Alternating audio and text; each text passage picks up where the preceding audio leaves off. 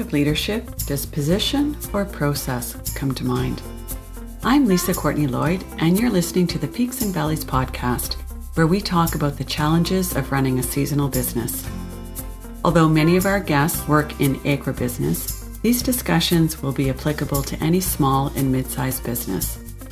Today's guest is Jan Kaminski, who has a long and impressive track record of developing high-performance teams. Currently, he is Executive Chair of Cryostasis, Director of Market Maker, and President of Colonnade Investments.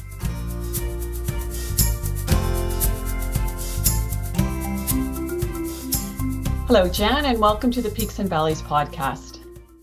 Now, I've had the fortunate opportunity of working with you for many years in several different companies. And if I had to say why those experiences were so positive, I would point to your leadership. Now, I know that's an easy to use, often misunderstood word. And I also know that you have spent a lot of time reading and studying and talking and thinking about that word. So to get us started in this conversation, would you tell us a bit about how you think about leadership? Yeah, thanks, Lisa. It's great to be here. It's always great to be talking about leadership because over the last 35 years, I've spent a lot of time thinking about it. From a leadership perspective, I think the most fundamental definition for me is trying to use your influence to affect change.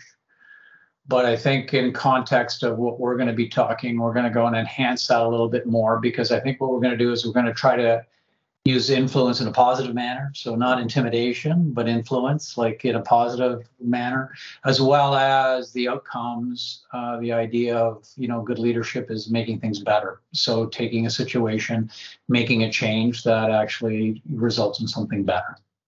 So we talk about influence, making something better. Building on that more general description, what do you do to make it more authentic, more personal?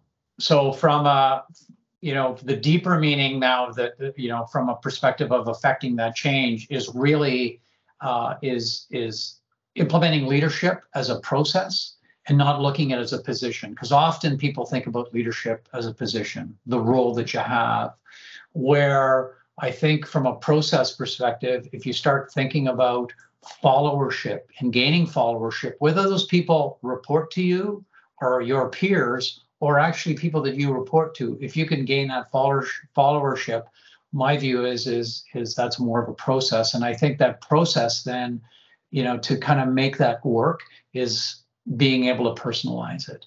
And the personalization is the most important part. It's understanding some of these kind of key issues that motivate people to follow, and understanding how you personalize some of your own behaviors, your own values, your own beliefs, to be able to get people to want to be with you and do things that you want to get done. I think that is kind of the essence of kind of good leadership turning to great leadership. So if I may, can we talk a bit about your beliefs? I know you often talk about being intentional. So have you made a list of beliefs for yourself? I have made a list of beliefs, and I've actually, 35 years of being a student of leadership, I did a big reflection this last year and actually went through and tried to understand all these different ideas that I had about leadership, and tried to document them into something a little more succinct. Now, it's 35 slides later, but I did come down to really 7 core beliefs that I think are fundamental to the way that I think about leadership. The first is competency. And I think that leadership is a competency. I think it is something that can be developed. I think there are people with natural capabilities, but I believe it's a competency. And I think there's opportunities to kind of create moments, not only for you to learn, but for you to help other people learn. I think there's never forgetting about the purpose of leadership. In my view, is the purpose there is creating high performance teams. Number 3 is always respect and be learning the complexities of leadership, because it is complex. You're talking about humans. You're talking about, human emotions, trying to change behaviors. And there's lots of different nuances and mechanisms that kind of motivate people to kind of, behave the way that they do.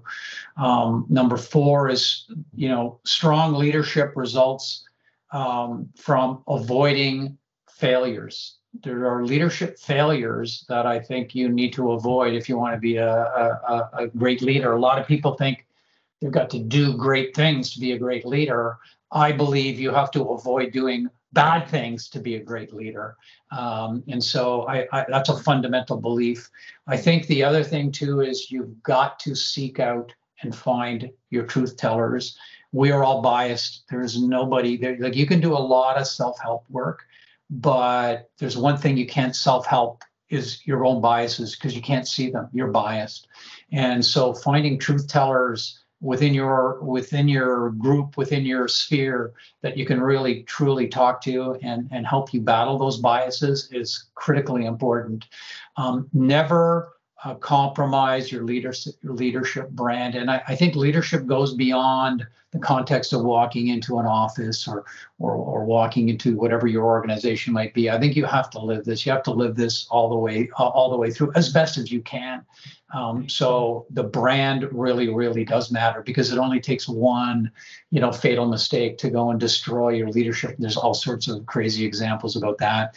And always be advancing all my beliefs, because just things that are unpredictable are going to happen. And so the idea of continuing to go and develop those beliefs with new situations that are being put in front of. And I also think that doing all those first 6 is what allows you to be able to get through the proverbial when shit happens situation, which is going to happen. So exercising great leadership when terrible things are happening isn't enough. You've got to be, advancing it so that you're ready when it does happen. So you have the appropriate followership when you don't have time to explain yourself, and you just need, you just need a lot of support.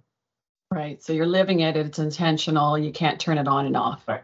So those were the 7, kind of things that I think are all my priority ones, if you can be, which doesn't sound like it's great leadership at all, but those are my priority ones. So I could spend the rest of the afternoon talking to you about those different beliefs, because I know that there is a lot behind each of them. So I'm going to suggest that we do a series where over the next 3 or 4 podcasts, we look at each of those beliefs, because I feel there is a lot that you can share with people and they would want to hear it. Love to do that with you, Lisa. Okay. Perfect. So with that said, I am going to thank you very much, Jan, for your time today. Really excited for the next conversations. And I know you're on your way to Wales, so I'll catch you on your way back, hopefully with some good golf underneath your belt. Yes, thank you so much. Thanks, Jan. You've been listening to Peaks and Valleys, the podcast on seasonal business. Peaks and Valleys is presented by Market Maker Agriculture, a long-term hold private equity company that invests in agribusinesses across North America that have seasonal cash flows. For more information about Market Maker or suggestions for a topic or guest, contact seasonal@marketmakerag.com.